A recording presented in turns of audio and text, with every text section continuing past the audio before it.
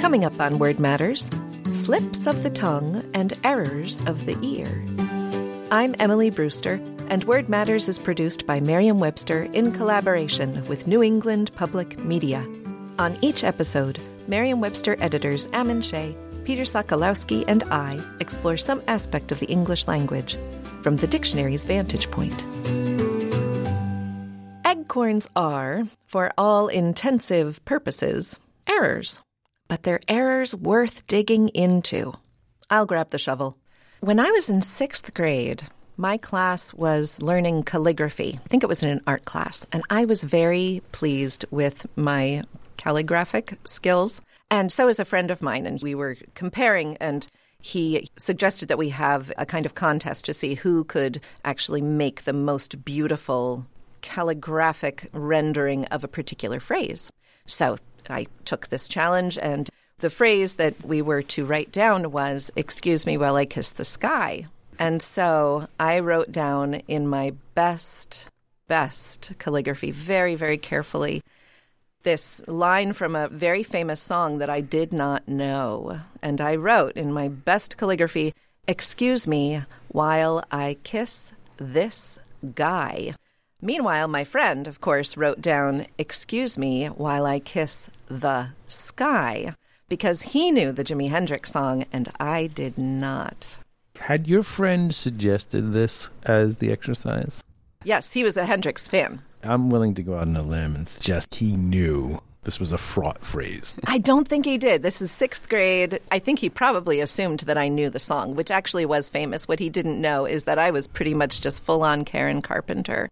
So I had no idea about Jimi Hendrix at all. I don't think he knew because he was truly surprised when this is what I ended up writing. And I don't even remember who won. I think actually the misrendering, the mishearing, the whole contest was really just ruined. But I later learned that there is a term for what I did. And also what I did is a really famous example of this particular phenomenon, and that is the word for this mishearing of something, this misunderstanding of a song or of a poem or something is called a Mondegreen. Mondegreen. And it is one of various different kind of slips of the ear that English speakers have. Do you all have any Mondegreens that you have ashamedly learned later on that you had been repeating? I think I mainly just lean more towards mispronouncing words to a sufficiently embarrassing extent that I don't even need Mondegreens. I managed to embarrass myself just with regular old words. You say all the lyrics correctly, then. I think I just avoid saying the lyrics for fear of pronouncing the words wrong.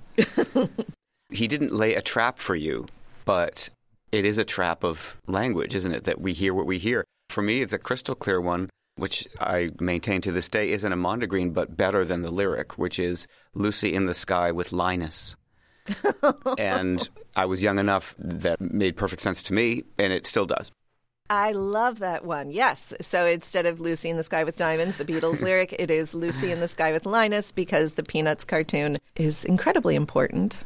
I was probably even younger than 6th grade at that time, so I'm sure I wouldn't have understood an LSD reference of any kind for another good 10 years. And even then it would be very abstract and difficult. But these are traps, and particularly with lyrics. You mentioned Karen Carpenter. A lot of pop music isn't as clear as that. Even Frank Sinatra, there are very few words you wouldn't understand in a kind of older style of pop music. And from the Beatles forward, really, well, actually from rock and roll forward, from the very early R&B, all of those early R&B songs that became rock and roll, that's when things became kind of cluttered, and also the balance in recordings was different. The guitar would be as loud as the voice, for example. Isn't Mondegreen itself a Mondegreen? It is. It actually comes from a song. It doesn't come from a rock song, does it? The word Mondegreen was coined by journalist Sylvia Wright. It was in the 1950s. She was talking about a Scottish folk song, The Bonnie Earl of Moray. Oh, they have slain the Earl o' Moray and laid him on the green.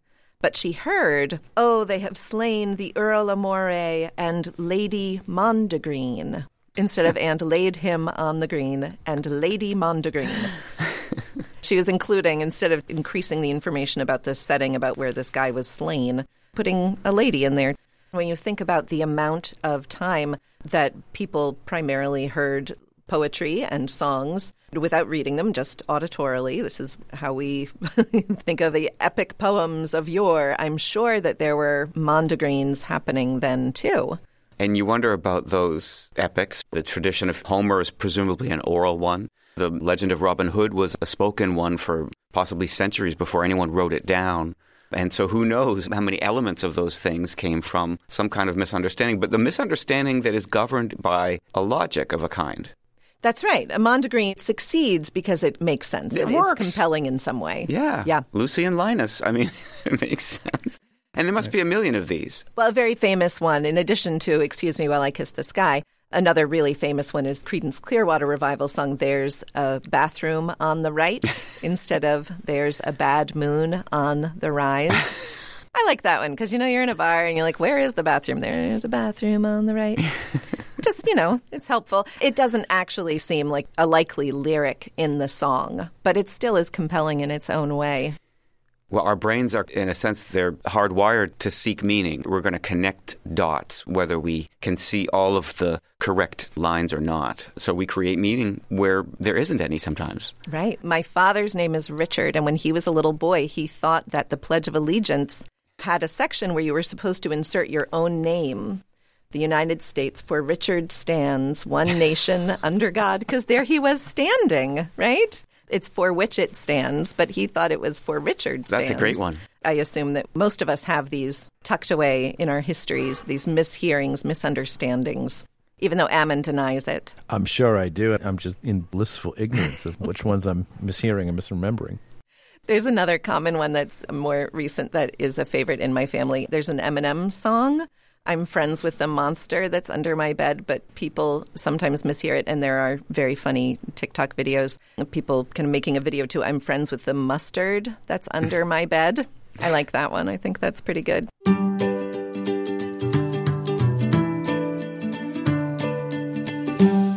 You're listening to Word Matters. I'm Emily Brewster. More slips and errors ahead.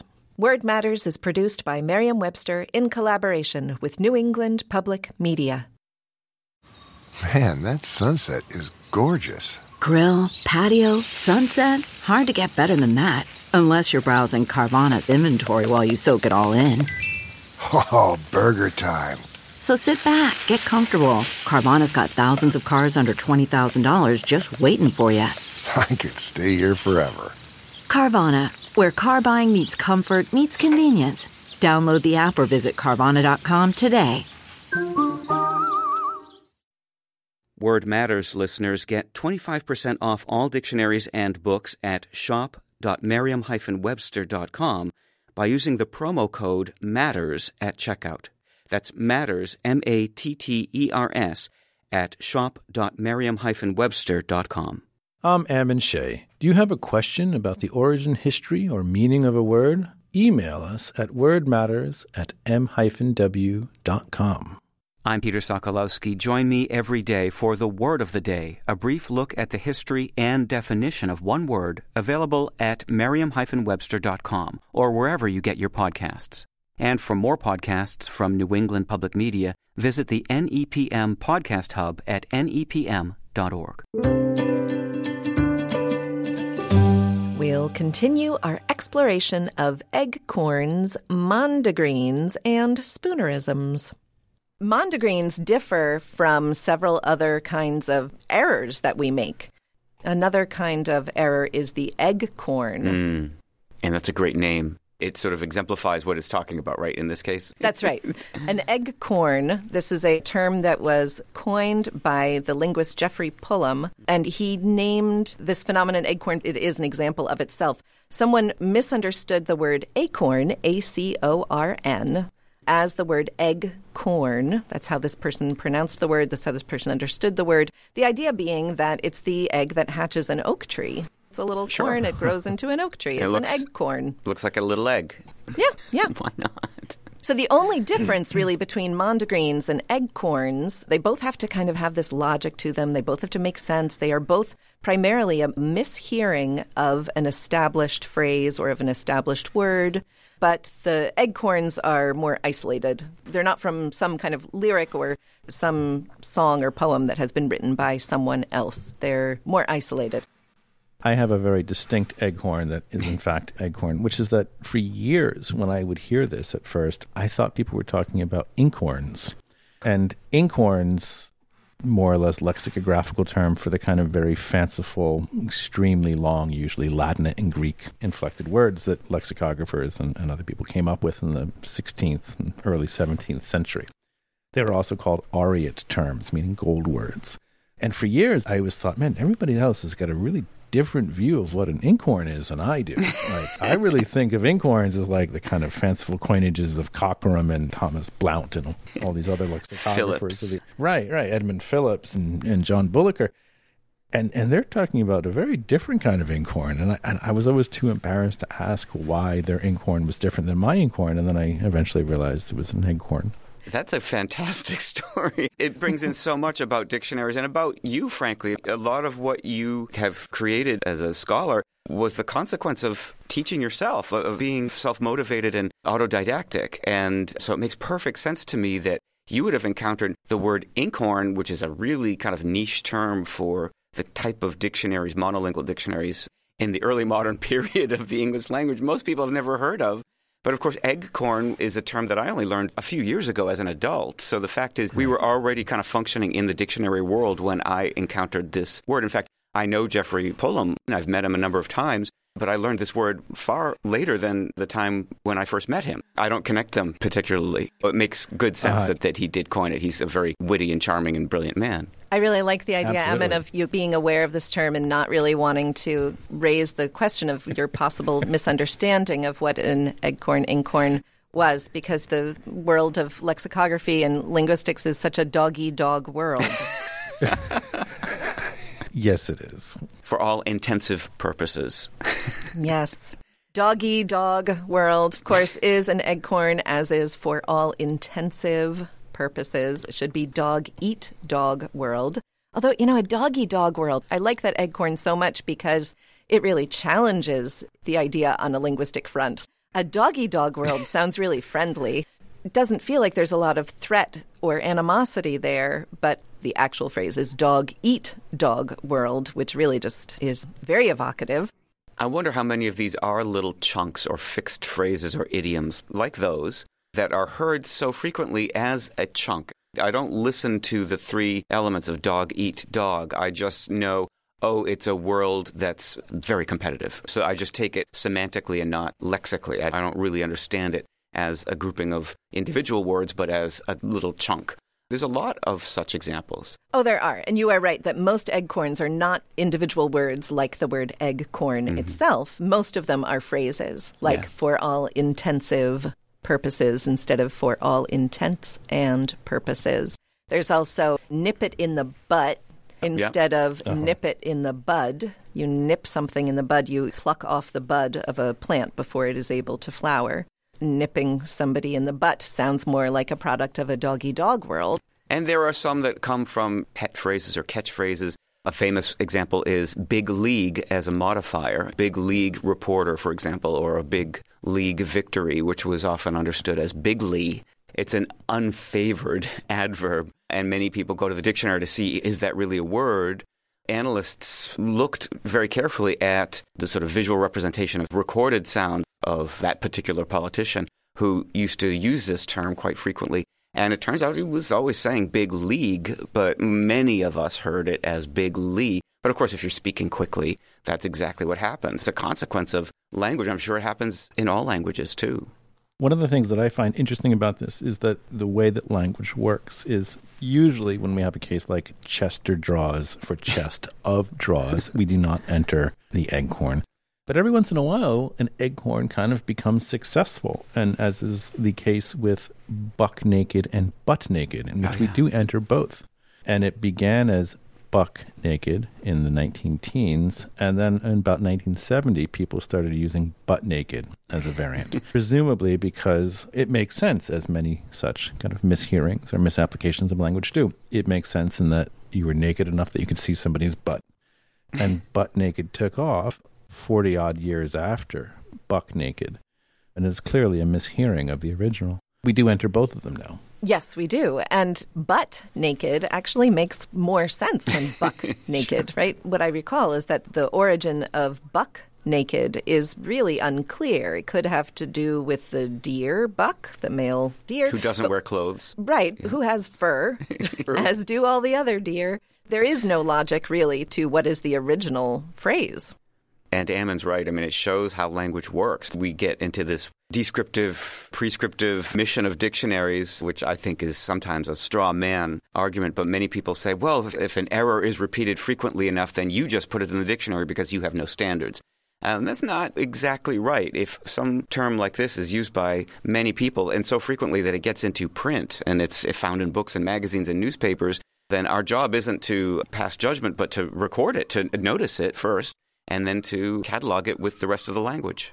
When a phrase or a word is doing the job, if it actually does the job of communicating a meaning that is widely recognized as the meaning, it's a tool being used to do a particular thing, and it's our job to define it as such. And no one would misunderstand it. If you were just in fluent conversation to hear someone say butt naked and you had never heard that before, in the context and in the rhythm of the conversation, you would understand it. This is how presumably something like I could care less became part of the language. Now, part of that, I suspect, is just simply because I couldn't care less. The negative part of couldn't is the unstressed part of that particular sequence of syllables. And so if you're speaking quickly, you could easily swallow an unstressed syllable. That's why they're unstressed. That's what happens in English. And so, of course, it contradicts logic, but logic isn't always the same as language. That's right, especially when it comes to idiom. Right. And the prominent parts of that phrase, could care less, just has a function all on its own. And whether the "nt" is there or not is, as far as communication goes, as far as bare communication goes, it's irrelevant. Again, in context, it's probably always understood exactly as it was intended. But there is also the widely despised phrases and words that people use that are distracting to a listener or a reader because they're so roundly understood as being terrible, terrible errors. Sure, and this gets some of the famous ones. It really is what dictionary people call usage. Imply for infer, flaunt for flout. Those are two examples of things that are evergreen copy editor catches, things that people look for and listen to. And ultimately, of course, in context and conversation, those terms are always understood exactly as they're intended. And really what we reveal is that we're among the club of people who notice that flaunt was used for flout in this instance. That's one of the things about being very careful about language use. That's kind of a reward also, that if you're very careful, then you'll never cause someone to sort of scratch their head as they're either listening or reading what you say. But if you focus on it a lot, then all over sudden you will find that you are being pedantic. All over sudden is another. That's a you great like how one. I did that? I was working on these Eggcorns. All over sudden. I like that one also because, again, I guess I like the Eggcorns that really defy logic to a degree because I just think they're funny. Another one is day to day. So the established phrase is day hyphen to hyphen day. From one day to another day to day, from this day to that day. But we now see day hyphen today, T-O-D-A-Y, day to day. And again, if it functions, the meaning is not lost unless the reader is so distracted by the structure.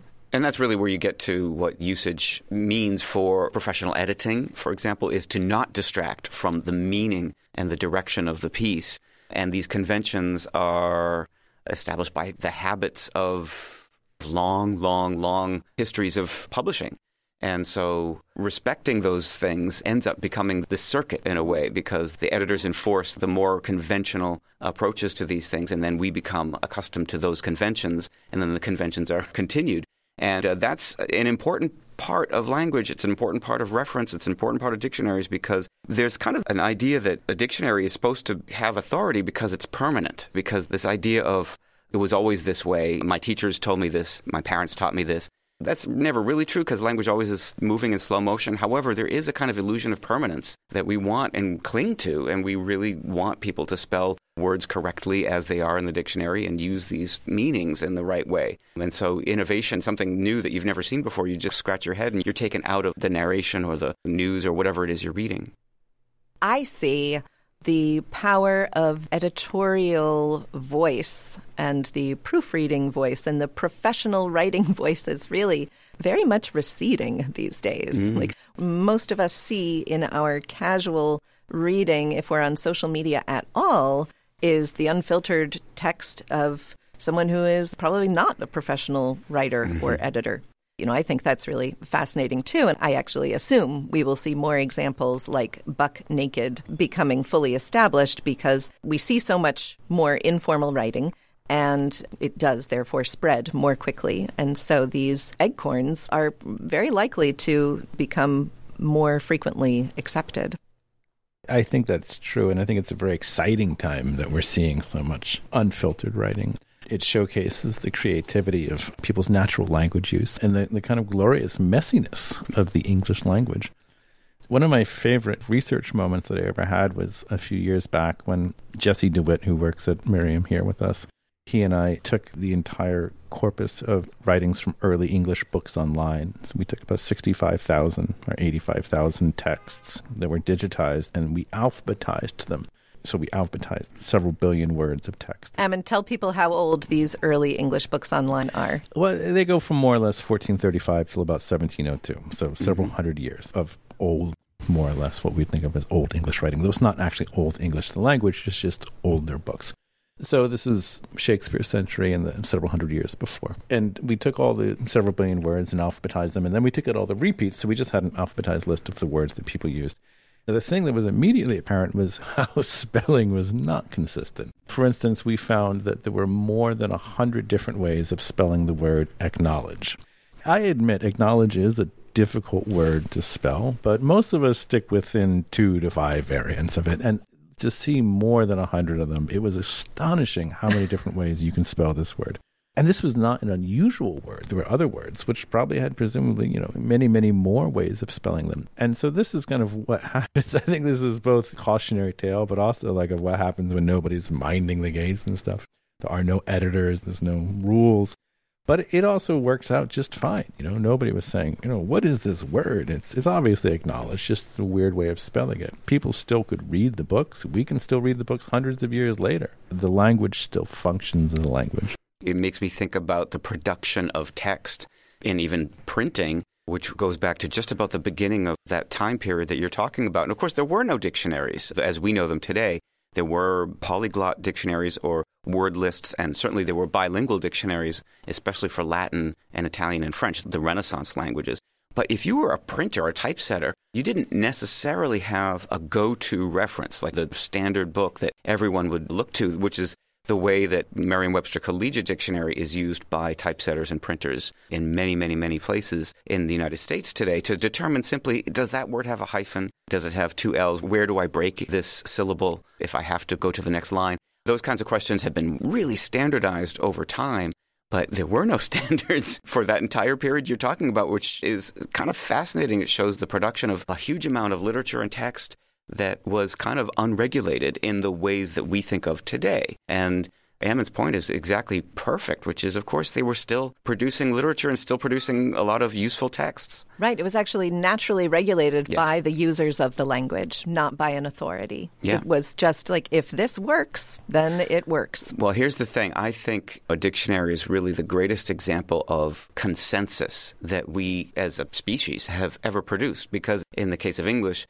it's 1,000 or more years of trial and error, and we finally decided that we're going to spell this word with a silent K, and it's going to stay there because it has some bearing on the history of the word, has no bearing on the meaning, but a word like knight in shining armor, or even acknowledge, which we don't always hear that as a K. So those conventions happen over time, and it's right. It's not one person. There's no traffic cop who's saying yes and no to every one of these decisions. Before we leave this topic of errors, there is another kind of error that we have not yet talked about. And this last category of error is called a Spoonerism. We define it as a transposition of usually initial sounds of 2 or more words, as in tons of soil for sons of toil. This is an unintentional transposition, a switching of sounds. These are not typically picked up and used because people think that they are correct somehow.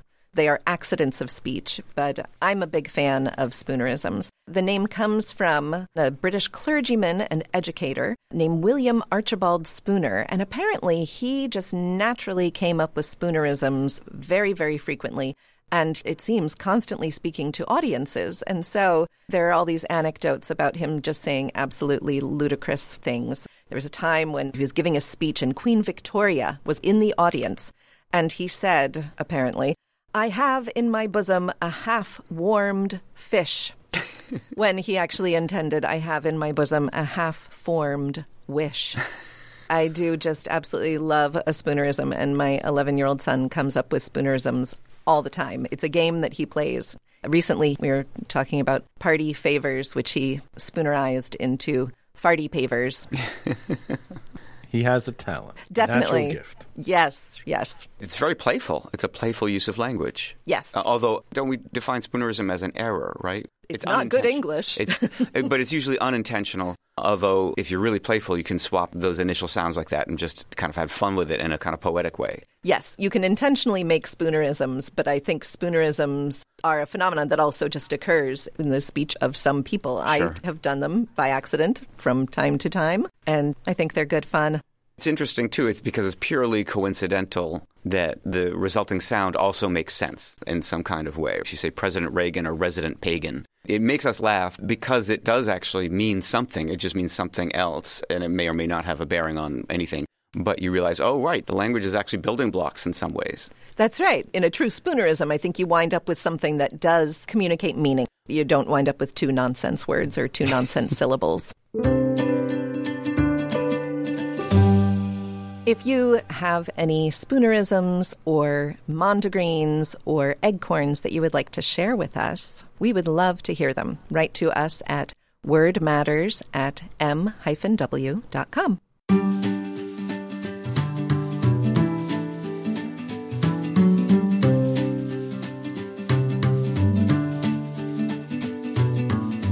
Let us know what you think about Word Matters. Review us wherever you get your podcasts or email us at wordmatters@m-w.com. You can also visit us at nepm.org. And for the word of the day and all your general dictionary needs, visit merriam-webster.com. Our theme music is by Tobias Voigt. Artwork by Annie Jacobson. Word Matters is produced by John Voci and me. For Ammon Shea and Peter Sokolowski, I'm Emily Brewster. Word Matters is produced by Merriam-Webster and New England Public Media.